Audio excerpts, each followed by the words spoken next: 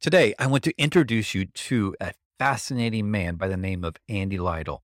He has his hands in so many different projects inside Oregon wine country. It is absolutely mind blowing. His sense of drive, purpose, and humbleness is absolutely mind blowing to me.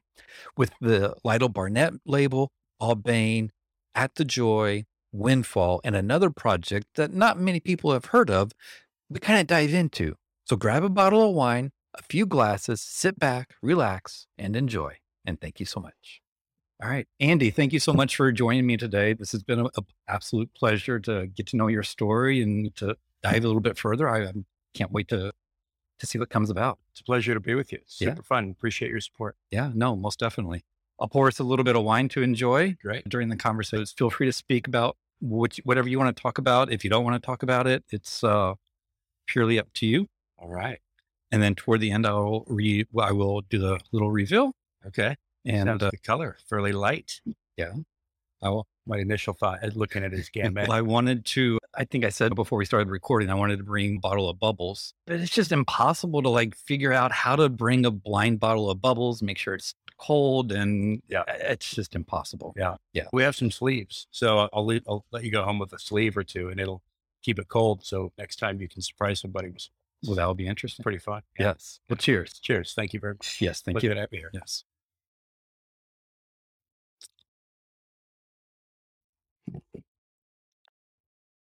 Oh, beautiful.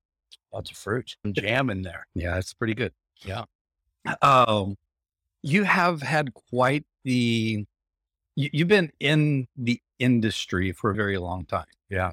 But I'm going to call it like the second incarnation of your career. I believe it was like December 2018. You took a business trip to San Francisco. That's right. And at the time, you were working for the Jackson family. That's correct. And there were a few events that seemed pivotal to like where you're at today. Do you want to go into that a little Sure. bit? Yeah. I Explain. think it's a great point because it was the thing that kind of got me started. I'd really enjoyed my time at the Jackson family. I'd been there about 10 years. And it was a trip down to San Francisco. And I had been contemplating, I had knew that some of the stuff that we had done with Lytle Barnett had been incubating for a number of years. We knew it was coming online. So there was already some thought that I had on what is the next step and who's going to run it, who's going to do it. And I looked in the mirror and it was just me looking back at myself. So I was like, okay, we got to start thinking about that opportunity. But in December of 18, on the trip down, the morning before I got on the plane, I got a phone call from a buddy of mine who I went to college with.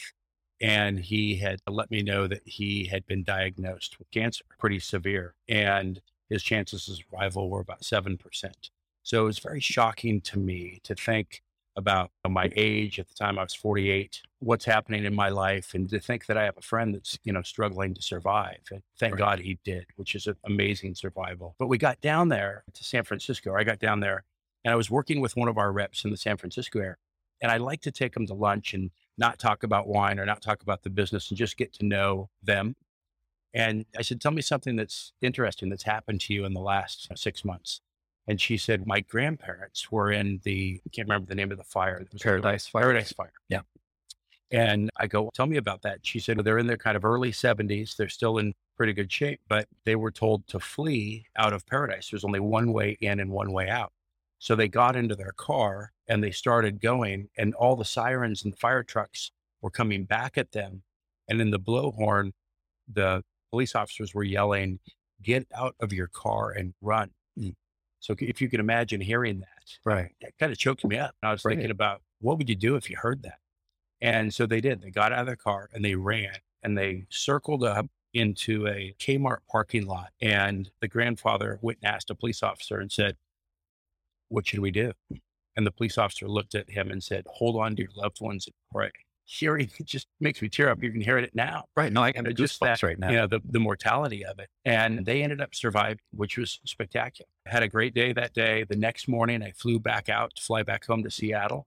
And the news in the morning was that Laverne from Laverne and Shirley, she, unbelievable life she's had. She survived brain cancer, survived stomach cancer, and she's type 1 diabetic. And I'm a type 1 diabetic. I'm 48 years old.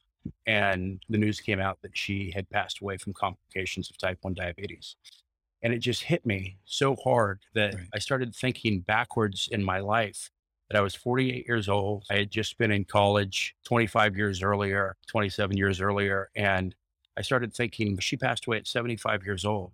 And I started thinking, if I only have 25 years left to live, that's not a lot of time. I can remember that going backwards. So it just hit me almost like a thunderbolt to just say, I've got to move forward. I have a lot to do. I Right. don't have a lot of time, hypothetically, with a type 1 diabetic diagnosis. I just started thinking about the vineyards and about the wine projects that were out there. And it was inevitable for me. I thought about it for the next few days. I called Barbara right at the beginning of January and told her it was time. She totally understood. And it was at that day that I began the next chapter of my life. And I thought it was retirement, but I've never worked so hard my entire life, but I've enjoyed every second of it since that time. And that's wonderful. And that is such a great story. And again, as I was doing a little bit of background, that Mm. was seems like such a pivotal moment. Yeah, it was. It really was. Uh, Over the summer, I did my sparkling report. Yeah. And I remember asking you for a couple bottles, Mhm. and you were just like snap on it. And I was like, wow, I was really astonished by how quickly and how on top of everything that you were. And you had bottles to me in like a couple days. I'm like, holy cow. Uh, so every interaction that I've had with you has been like, you're just on top of it. You seem to be working, I don't know, 24 hours a day. I don't know if you get any sleep or not, but it reminds me of Dave Grohl. And I know that have read my newsletter. We've talked a little bit, back and forth about Dave Grohl, and he is constantly going like gangbusters on everything. Yeah. S- Besides like Dave Grohl's work ethic, and to me, there's like different pieces and parts to Dave Grohl that probably hit home to you, but I'm only making it an assumption. Yeah. So why did you decide to read Dave Grohl's? I'm a huge Foo Fighters fan. That's first and foremost. Right. And I'm a huge Dave Grohl fan. I still remember the first time I heard their music. It was at the Grammys in 2005, I think.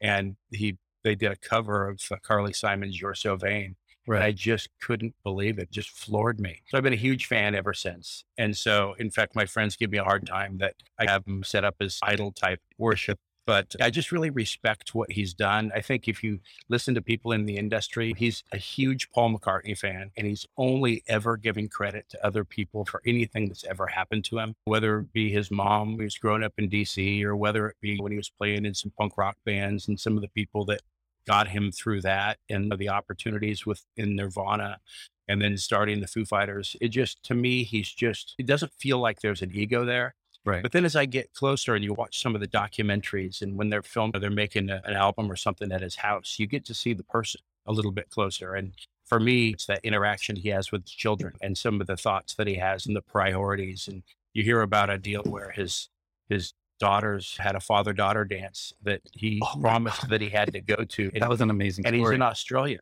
Right. And now you got to cancel the trip. And his manager said, I can't. He goes, okay. He goes, so they chartered a plane from, I think it was Perth to, some Melbourne or something, Right. flew to LA, got off the plane, went straight to the father daughter dance, left at the end of the father daughter dance, got onto a plane and flew straight back to Australia. And he got food poisoning on the flight. He got food poisoning, and then also during the dance, he gets there. He has done everything, and then his daughter's okay. See you later, Dad. Bye. Yeah. And he's like, oh, Yeah. right. Yeah, a family guy. And I look at that a little bit from my perspective, and our relationships aren't the same. Our lives are not the same. Everything I think I'm doing now, I'm definitely doing for my children. It's a legacy play for me. I Right. feel that way when you read and talk about what he's doing. We're very much the same age. And I think we were looking at the clock, and there's only so much time in this world, and you got to make the most of it. And I think that leaving a legacy and making a mark and leaving something for your kids is very important to me. And I think Right. that's why am I so busy? I don't feel busy, but I know that I am. It just feels like the clock is ticking and I'll rest a little bit later. But for right now, there's a lot to do and there's a short time to get it done. There's very much a short time, and one of the things that I've always I saw Foo Fighters in I think like 2000 in Chattanooga, Tennessee, No, cool. and I remember Dave Grohl leaving the stage, going up into the nosebleed section of the stadium, not the stadium, but the center, Yeah. to touch those people. Mm. And then he also in 2020, he got called out on YouTube from the little 9-year-old drummer. Yeah. And event, Nandy.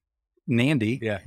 Oh, and then just this past summer, brought her on Yeah. stage to wrap up a Yeah. Foo Fighters concert. And it is absolutely amazing. And what I see you doing when you, and we'll get into all the ventures and stuff that you're doing, Sure.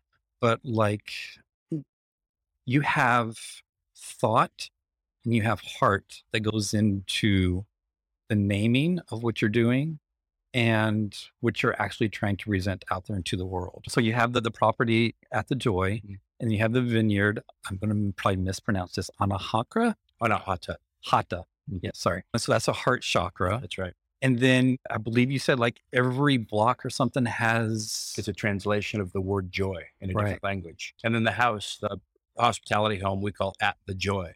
So the Joy is the house. Anahata, which is the heart chakra, surrounds, which is the vineyard. And Right. then each vineyard block is a translation of the word joy, except for one. There's one block called the SMP, that stands for Sister Mary Paul. So my wife's aunt grew up in Cottonwood, Idaho, and was a nun.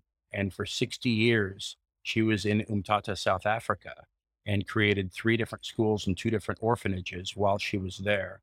And unfortunately, in 2013, she was carjacked and killed. Very sad. At the same time, when we developed the property, we thought that she absolutely represented joy at its finest. So we picked the best block we thought of Pinot Noir and we named it the SMP block. So not only is it joy and the Anahata and joy, but we believe that Sister Mary Paul block is very special. And we know that she is looking, that's an honor to name it after.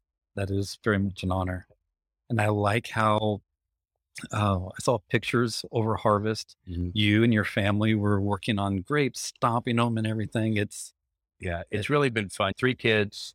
They're very excited about the business. There's no obligation for them to come in. My daughter has just finished college, going to grad school. My son is in college, and then we have a younger one who's 13. But they all show interest in different varieties, which is fun. right. I don't think they have a choice to really have a little bit of basic knowledge about wine because it's around us all the time and we talk about it quite often. It's hard not to. But it's fun. And then the other thing, which is really exciting, is that at the Joy, we've introduced bees, which has really been a fun experience. And for the kids to be able to harvest the honey and extract the honey and do that, we did that this summer as well. And all of them participated in it, which was so much fun. And it just, they're starting to understand the ethos of what we're doing there and understanding the environmental connection that we have with the earth. And, I've always been a big believer. Jess Jackson said this, and I believe it is. If you'll be good to the earth, it will be good to you. And I firmly believe that. And so that's why everything we do is live certified in everything that we do. But the bees has really been this really exciting connection. It's a partnership we're doing with Jacobson Salt.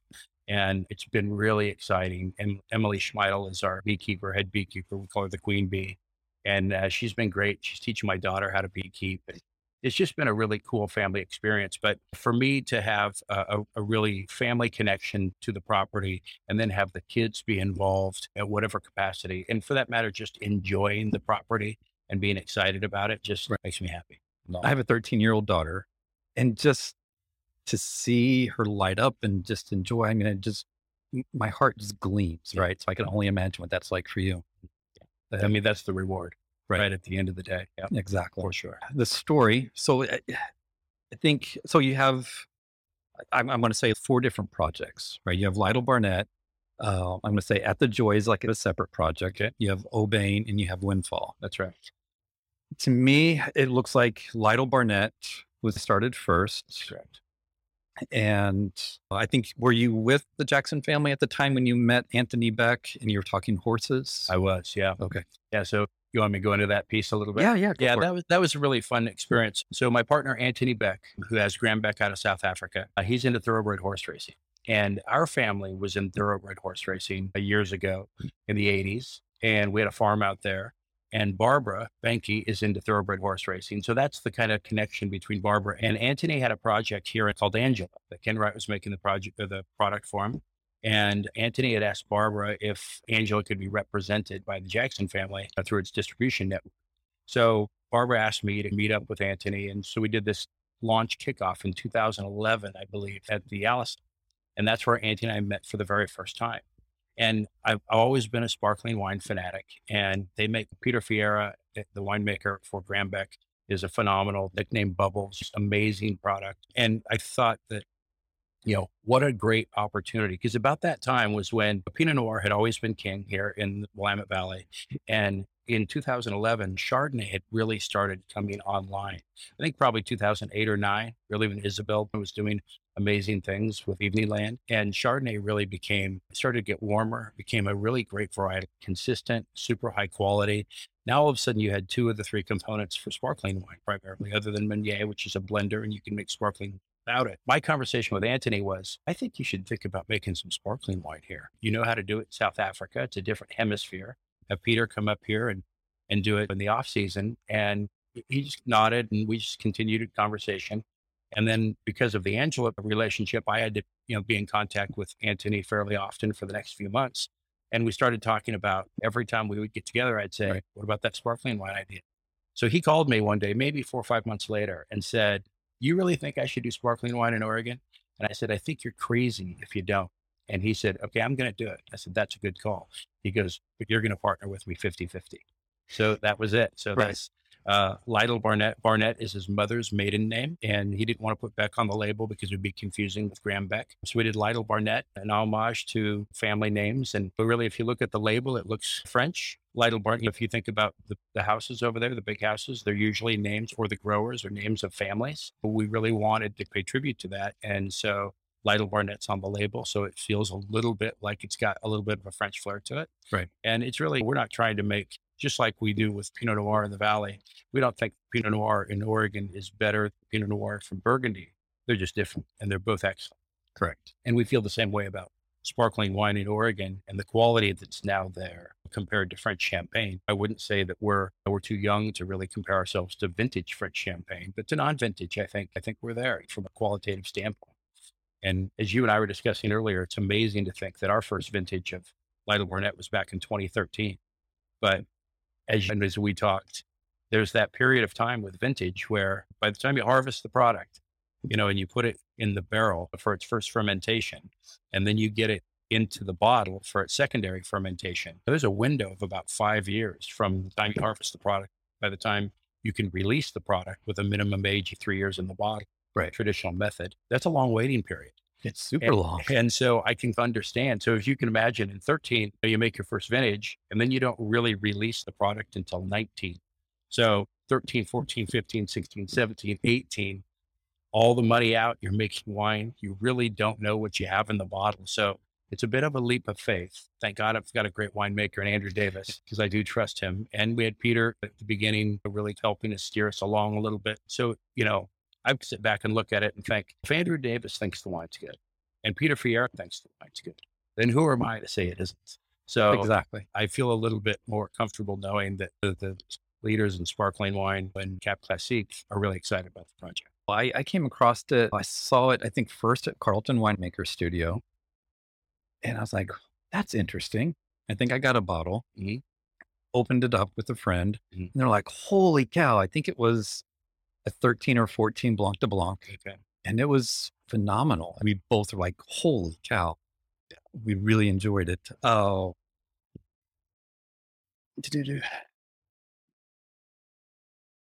Now, as I'm trying to think through a couple other things and trying to go through the time period with, I believe you're still with Jackson Fan, and they bought a vineyard, the Xenia Crown Vineyard. Correct. And you were asked about when are you going to buy a vineyard? And at that time you were thinking Walla. Yeah. Why were you thinking Walla? I've always been a Chardonnay fan and I've always been a Bubbles fan, but I really wasn't a huge Pinot Noir consumer, but I was a big Cab consumer. So I have some friends up in Walla that have been making wine up there for years and they're making incredible wines. I really do. I'm a huge supporter of Walla. I think they're up and coming at a significant level. I think the quality is exceptional. And I look at Walla a little bit like I do with some of the areas of Eola, where they remind me of Healdsburg 25 years ago, 30 years ago.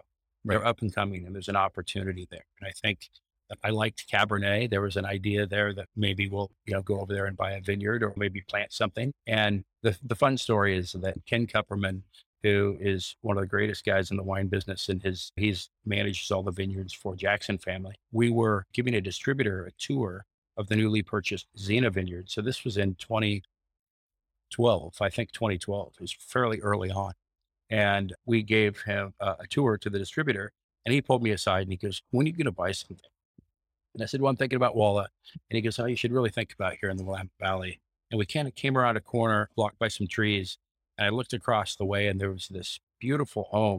It wasn't a vineyard, but it was a beautiful home that sat amongst all these hay fields and there was a little orchard on it. And I said, "That's a beautiful piece of property." And he looks at me and he goes, "It's for sale."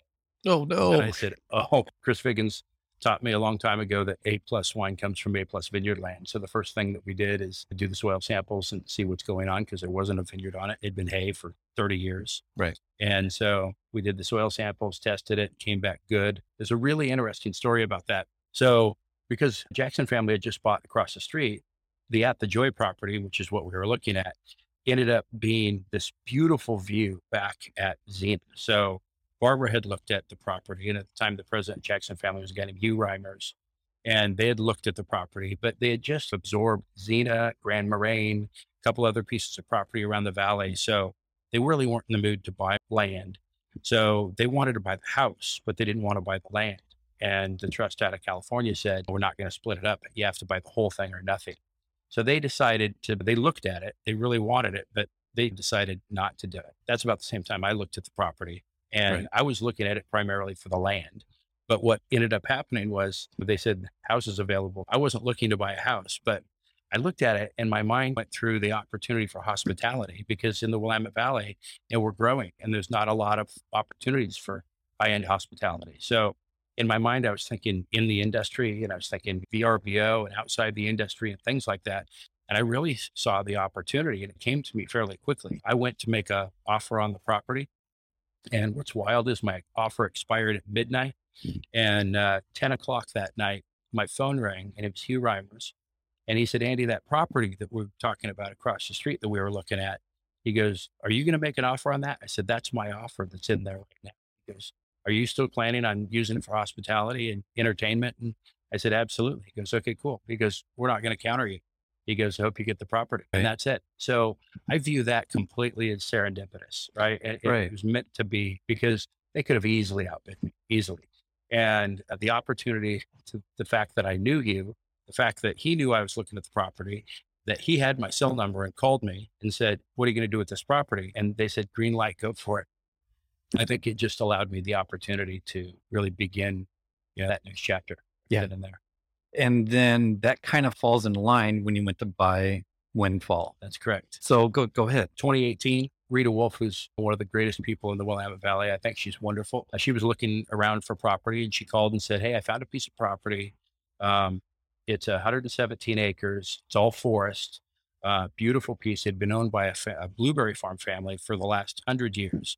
And so it hadn't been available, but they wanted to take advantage of, they can't plant blueberries on a hillside. They have to do it on the flats. So they were just taking advantage and cashing out of some of the pieces of property that had just been forest land for them. Again, a beautiful piece of property that had ironically would have been gone years ago if it wasn't under, the ownership of a family that had owned land there forever. And the opportunity to go in and make a full price offer on that property the Monday after Rita told me about it, there were three other full price offers on the property. And the only reason they accepted my offer versus some of the other offers was because I had already owned a property in the valley. So if you go back all the way to 2012, 13, when we bought at the Joy Anahata property, if it wasn't for that phone call that allowed me to get that property, it really was also that phone call that allowed me to get Windfall. So it's really exciting. At the Joy Anahata is a 30-acre piece, and the new property is 117 acres. And we just finished planting it to 55 acres and half Chardonnay and half Pinot Noir and a little bit of Meunier in there. So you can get an idea of what we might be doing off of that property. Yeah, really, because one of the reasons I wanted to name the vineyard Serendipity, but it just seemed too whimsical for me. And so looking up the synonym for serendipity, the first thing that comes along is windfall. And the double entendre is that it faces south and it faces west. So it's staring directly at the Van Duzer corridor. So when that name Windfall came, it just struck me again like another lightning bolt that had happened to me before. And it was the name. It just Right. absolutely stuck. Fast forward a little bit when we make the single vineyard estate wines, Aubaine means windfall in French. We just didn't want to name the vineyard the same name as the brand. And Aubaine is doing single vineyard stuff off of Anahata now, and eventually we'll do single vineyard estate off of the Windfall property as well. So that's Right. why we did the name Aubaine. And it's humbleness. That's what really comes to my mind is things fall into place. You seem extremely grateful for everything that has happened. Oh, And you've put in a whole heck of a lot of work at the Joy and also at Windfall. There's multiple times that you looks like that you've gotten stuck at Windfall and you've had to like get your truck like hauled out of there. twice. Exactly. One time I saw the Ford and I'm like, holy cow, how are they going to get that out of there? Yeah. Oh, and then you're actually out there with the shovel and like planting the vines and everything. It's Yeah. Firstly, I'd just say that there's a our life path has already been determined. And I believe that wholeheartedly. And that these blessings that are coming my direction are gifts, from God. And I just feel truly blessed and honored to receive those. right. And I feel obligated it's funny, you think back on for our family, we're 5 generations in the timber business.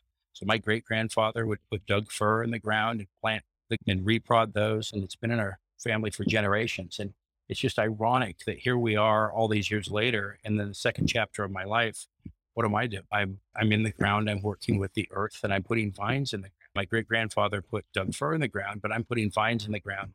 And there is something that is humbling, rewarding, spiritual about what we're doing there, and just everything from the chance meeting with Ken Kupperman, the meeting with Anthony Beck, the Andrew Davis and Isabel. They're married, and they're the two best makers for bubbles and still wine, in my opinion. And why am I there? Why are they talking to me? Why are they working with me? How did these now 150 acres come under my watch? And it's humbling, and it does feel like a complete gift and a blessing. And I accept it. As Right. that. And you just glimpsed over Isabel just for a second, but let's go back. Yeah. So you've been working with Andrew for many years, Yeah. and Isabel actually comes up to you Yeah. when you're not ready to make still wine yet. And it's, do you want to do still wine? Yeah. What was fun was because Isabel had been busy with some of her projects, but she had seen everything that we've done because Andrew and I were working very intimately together since 2013. And it was inevitable that our relationship with Isabel was going to cross paths. But when we planted Anahata in 2015, she saw all of that. She was part of where we should plant, what varietal should we plant, those different kinds of things. So she was very aware of what we were doing there. And I think we were thinking about doing a still wine project sometime in the future when she had the time. So when she came, and I thought it would be maybe in 2022 or 2025, but when she came to me in 2018 and said, I think it's time that we do a single vineyard estate project off the Anahata, I Right. was floored. And I wasn't going to say no. Again, one of those great gifts Right. that it was a great, so glad that we did it. We have such a great working relationship. So what's really fun for me, and we just got done with holidays and whatnot. Andrew and Isabel are family, and yet they are family to each other. And so there's something really tight knit and really exciting about what's happening there. And again, huge blessing. No, I couldn't agree more. I was like, when I first came upon that, I was like, Yeah. oh my goodness. Yeah. Um, so I'm just, this is more of a curiosity question.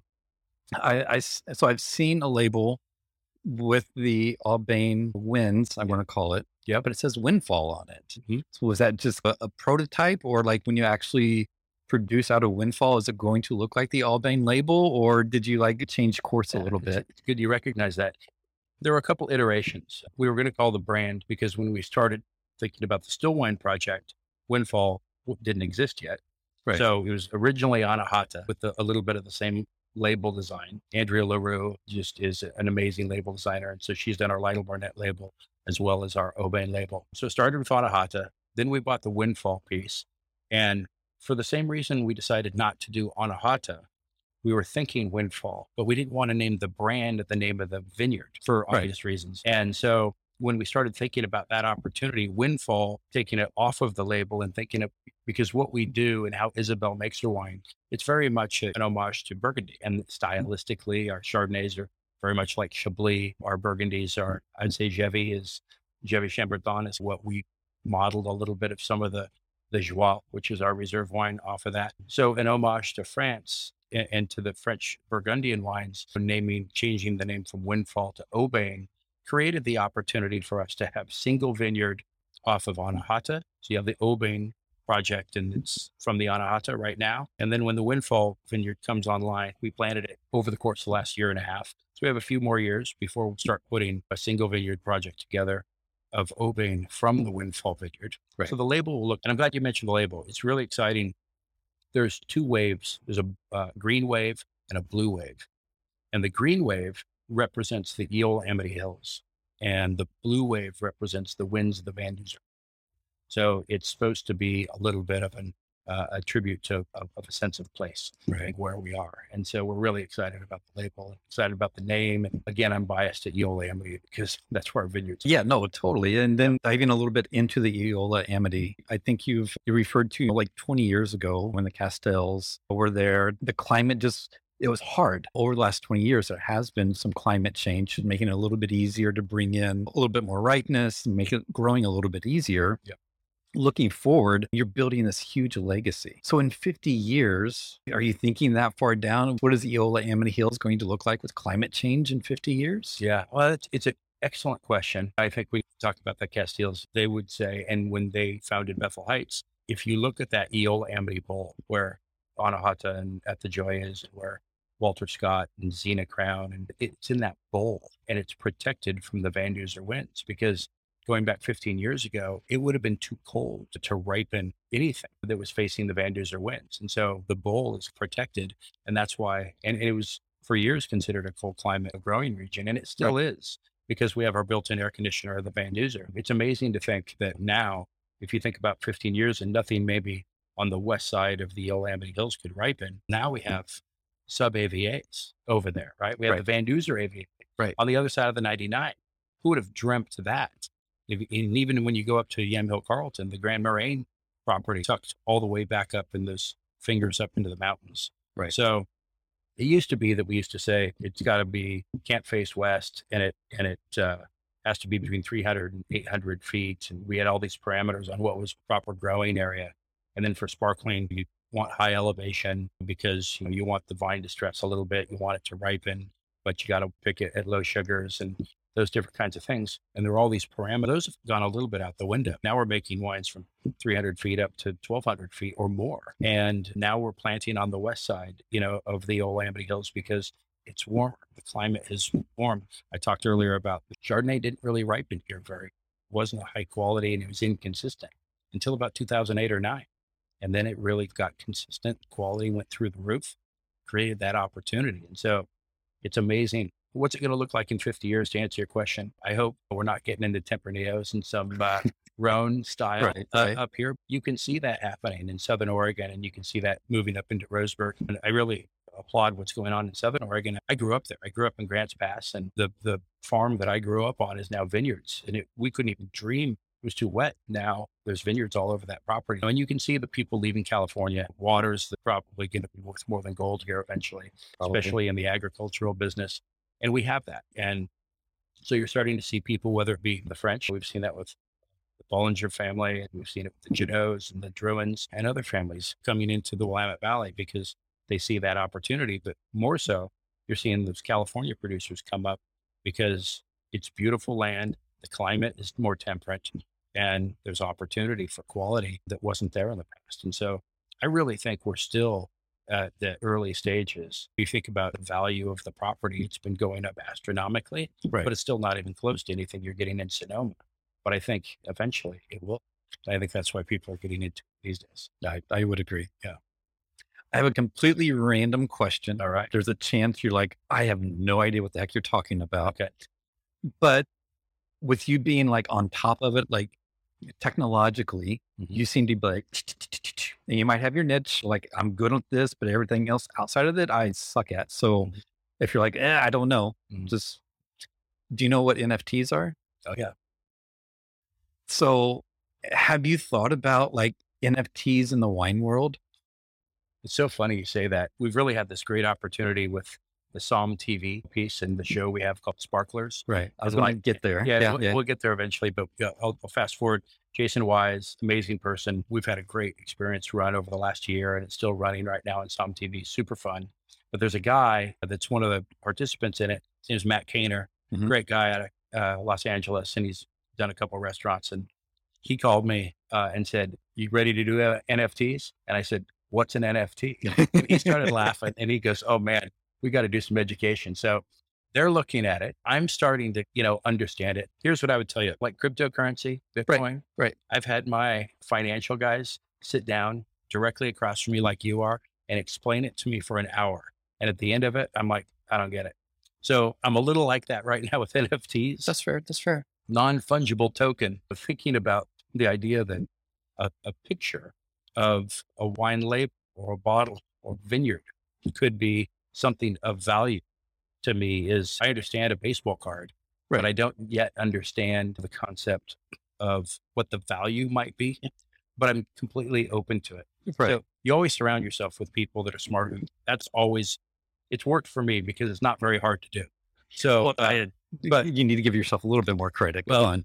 I don't understand NFTs. No, it's difficult. Yeah. And the reason I brought it up is I think if you think about NFTs, and let's take it outside of like the art world and JPEGs, Mhm. and let's bring it into the real world. Yeah. You have a collection. You have At the Joy, you have Lytle Barnett, you have Aubaine. So you can actually create an NFT that actually, let's say, is a membership. And let's say there's only 100 memberships in the world. And what you get out of this membership is access to your wine or to your hospitality or to events. And there's only 100 of them in the world because they're like, think of them as certificate of authenticity. Sure. And you can actually verify it. Yep. And you own this for a period of time, or it could be a lifetime or whatever. Then you create that scarcity like a baseball card. Mhm. And people have the ability to resell those. And then it just builds upon each other. And it's an interesting concept. So I wanted you to ask I wanted to ask you Yeah. if you thought about it in the wine world outside of a wine label or a JPEG. I would say we're not against it. We're definitely thinking about it. And Right. thank God I've got kids that are of the age that understand it even better than I do.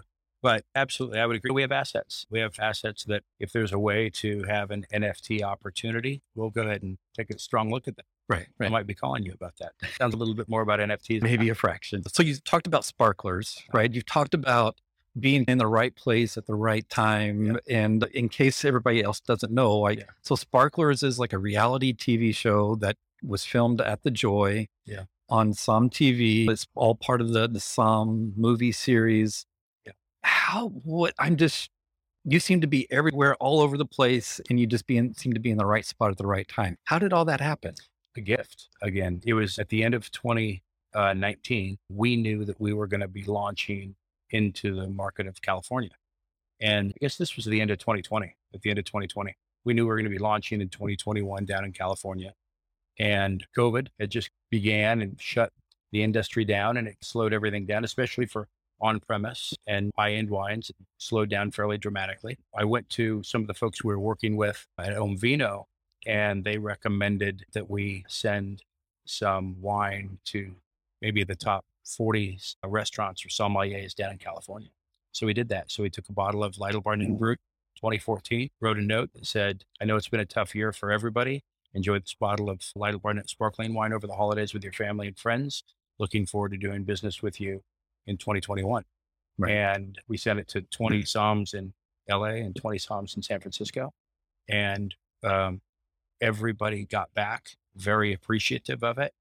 Again, going back to Matt Kaner, he called me and said, I need you to be by your phone in 15 minutes. So I said, okay. So he and Jason Wise called and said, we have an idea. And it was at that time that they still didn't have sparklers completely in their head. They had the name, and they knew they wanted to do a food and wine pairing competition where sommeliers were the judges, but they didn't have it all pictured yet. And they said they wanted to do wines from around the world. So they had 3 sparkling wines from France. They had 2 sparkling wines from Italy, and they wanted to do a domestic, and they didn't want to do California. So they asked us to be the domestic. And it was a no brainer. So then they came up, they took a look at the Joy, because there was going to be an episode for each one of the projects. But because of COVID and the inability to travel, they came up and they looked at the Joy and then said, would you be interested in allowing us to film a majority of sparklers here at the Joy, because we can't travel? And Right. again, it was like, of course. And so the opportunity for Lytle Barnett to get that exposure, the opportunity for At the Joy and the Anahata Vineyard to get that exposure was invaluable. Again, it was a gift that just, maybe it's paying it forward. We sent the bottles out, touched the right people. The opportunities were there, and that's how it happened. It's been a great relationship. That's absolutely amazing. Yeah. Yeah. I've thoroughly enjoyed watching. Did you get to tasting the samples? Were you there during the I was there during the filming of the Lytle Barnett. There's ended up being 13 episodes. Lytle Barnett has 2 episodes.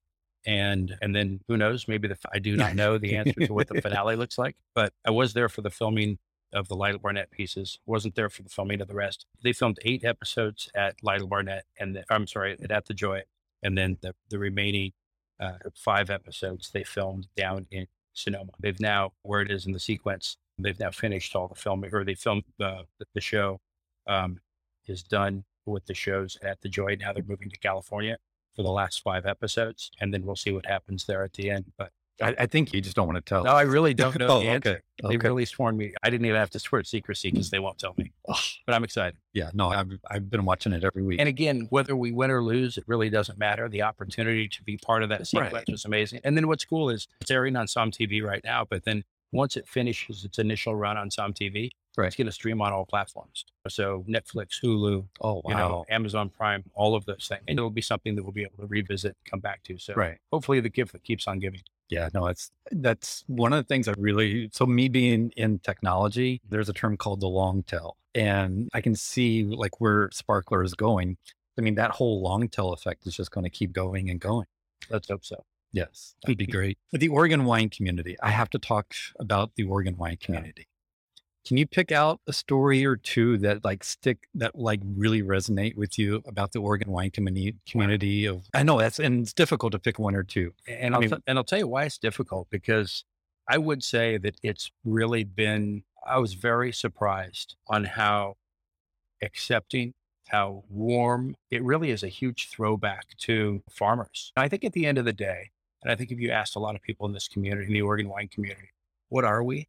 Well, at our root, we're farmers. I used to joke that I was a hashtag farmer, but then I realized that's a lot of work. So I dropped the hashtag and now it's just farmer. But from asking for advice, asking questions, being vulnerable about some of the things that you're thinking about doing, to my tractor broke down, can I borrow yours, to can I store some product on your property, to where do you get the best deal on renting a heister, but those different kinds of things. This community is absolutely open arms.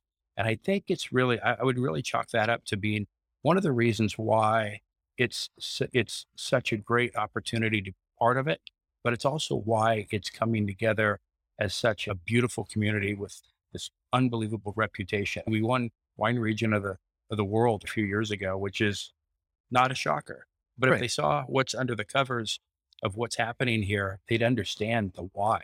It's like having a football team or a sports team that has just an amazing culture and how they blend and work so well together. And then you look at things inside the community where you and I went to an event a few weeks ago where everybody's giving back and they're doing charitable events and there's education events and people are doing them for free, and they're introducing real estate community into the wine community, into the insurance community, and some of the things that are happening there.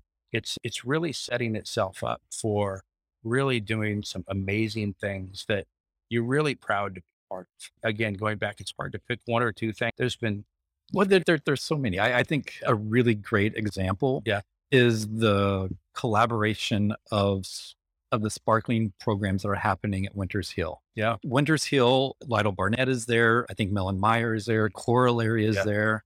Yep.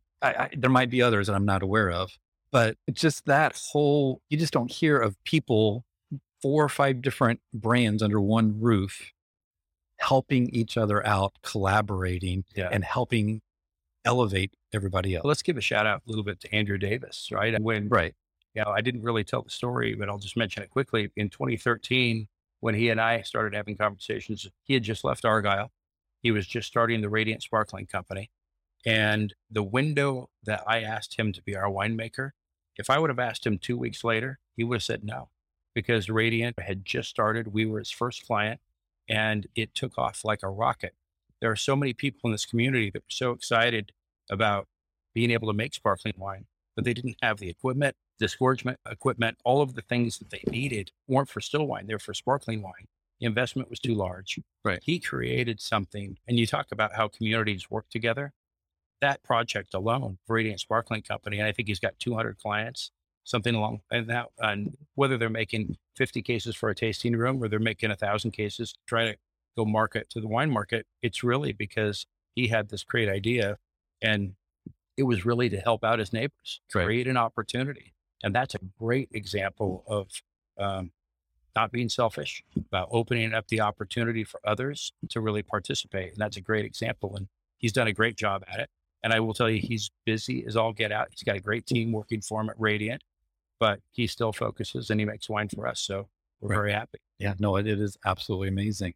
Just briefly talking about Domaine Merriweather. Yeah.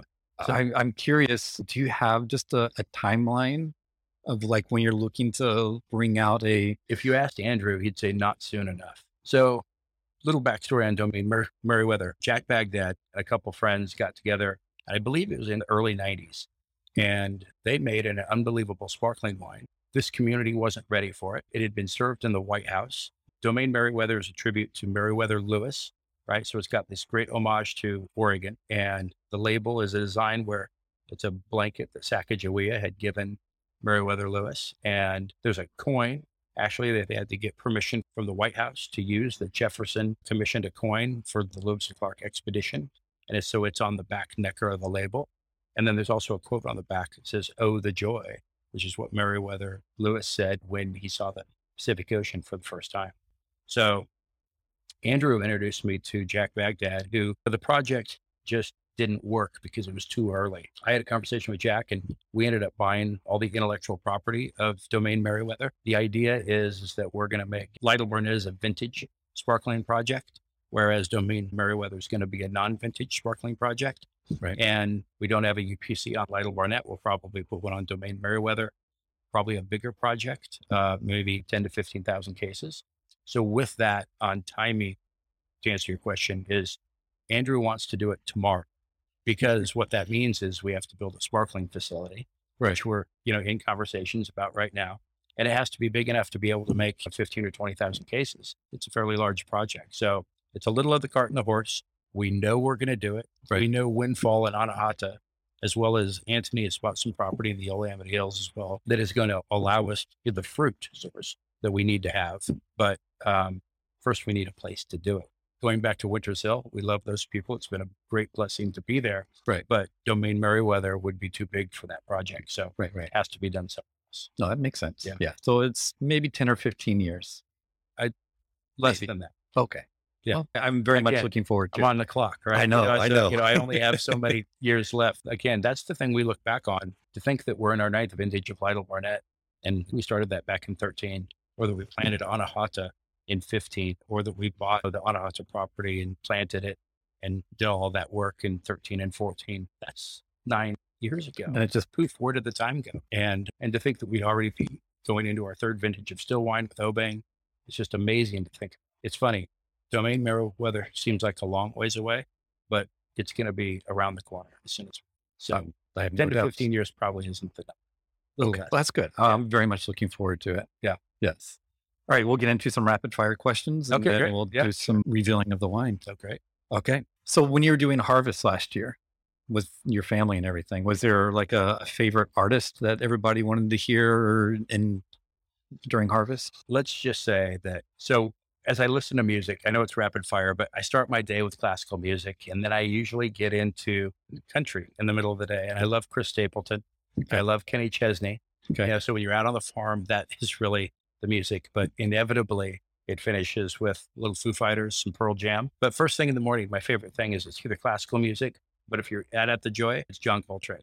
And it's so great to walk around Oh in the yeah. morning when the fog is sitting around listening to Coltrane through the music. That, that would be amazing. Yeah. That would be great. So it wasn't a straight answer, but No, that's good. it's what happened. That's great. Yeah. Do you have a favorite indulgent food? Oh my God. Yes, It's so hard to pick one. it is. Yeah. I love bubbles, and bubbles go great with French fries. But French fries is probably not my indulgent food, but I would say, man, if you have a little caviar or some creme fraiche and Right. some bubbles, that's Oh, very hard. that would be It's a little indulgent. right. That's what we're talking about. Right. Favorite indulgent Yeah, food. there it is. Yes. If you could choose a superpower, what would it be? Joy. Okay. I believe joy is a superpower. I Right. believe that as a healing power. We didn't talk about the Children's Cancer Association, but I've been part of it for 20 years, chaired it for 7, and I believe joy is a superpower. I would agree. I would agree. As you get more and more like agriculture and are you taking notes out in the field? And if you are taking notes, Yeah. are they handwritten or are they digital? Oh, they're both. They're all handwritten notes primarily, and then they get transferred digitally. However, I have a new tablet called a Remarkable. Yep. That's really fun. And I've been trying to take all of my notes on there. In fact, Andrew has one as well. So when we're doing our blending and tasting notes, we're writing on Remarkables, Okay. which is super fun because then you can go straight into a digital file. And we're trying to do all of them that way. But sometimes if it's pouring down rain and you're trying to take notes on a digital tablet in the middle of a vineyard, Right. you either have to recall it and do it back in the truck, or sometimes it's easier just to scribble them down. That makes sense. Yeah. Favorite superhero? Iron Man. Oh, Love Iron Man. there you go. There you go. And what's the last book that you read? Oh, Storyteller by Dave Grohl. Of course. I love it. But I will tell you this. I just am starting a book right now that I'm absolutely fascinated by. It's called Breath by a guy Okay. named Nestor. And they talk about the lost art of breathing. Oh, And it yeah. talks about whether you get nasal breathing or mouth breathing, Right. and the health things that come across that. And while nasal breathing is so incredibly healthy for you, and mouth breathing really creates disease, and I'm fascinated by it. That's one I'm reading. Yeah, Storyteller by Dave Grohl. If you haven't read it, it's awesome. The audiobook, hearing him tell the words is really spectacular. Both. Yeah, I've done both. super fun. Yes. And breath work in general, it is, if you talk about joy and healing, and if you start studying breath work, Yeah. there's so much that can happen. Absolutely. And that's quite a little rabbit hole that you can dive into. No question. Yes. Fascinating. Shall we reveal the wine? Yes, let's do it. Okay. I'm excited.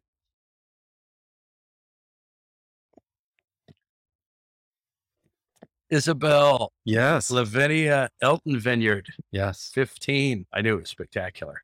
Yes. Has to be. Yes. She's an incredible winemaker. Yes. I debated. I thought about bringing like a French Chardonnay, and I wanted something that was a little bit closer to personal to you. Yeah. So that's why I chose this. Yeah. It was fun, real quick. When we were sitting down talking about what's the flavor profiles we wanted in our Aubaine Chardonnay and in our Aubaine Pinot Noirs, we did blind. And we picked 5 wines that were that's the flavor profile. Right. And we put and blinded in there a couple of Lavinias, both for Chardonnay and for Pinot Noir. And what's interesting, I take it back. We narrowed it down to 3, and 2 of our 3 wines were Lavinias. The other for Chardonnay, it was a Puligny Montrachet, and for the Pinot Noir, it was a Javis Chambertin. But the fact that the Lavinias and the French Burgundy White and the French Burgundy Red Right. were paired together as the flavor profile that we were looking for really told me I had the right. Yeah. No, she is spectacular. Yeah, it's great. Very good. Thank you so much for your time. I really appreciate, you taking the time. I really appreciate it. Yeah. No, this was a blast. Thank you. Thanks, AJ. All right. Thanks.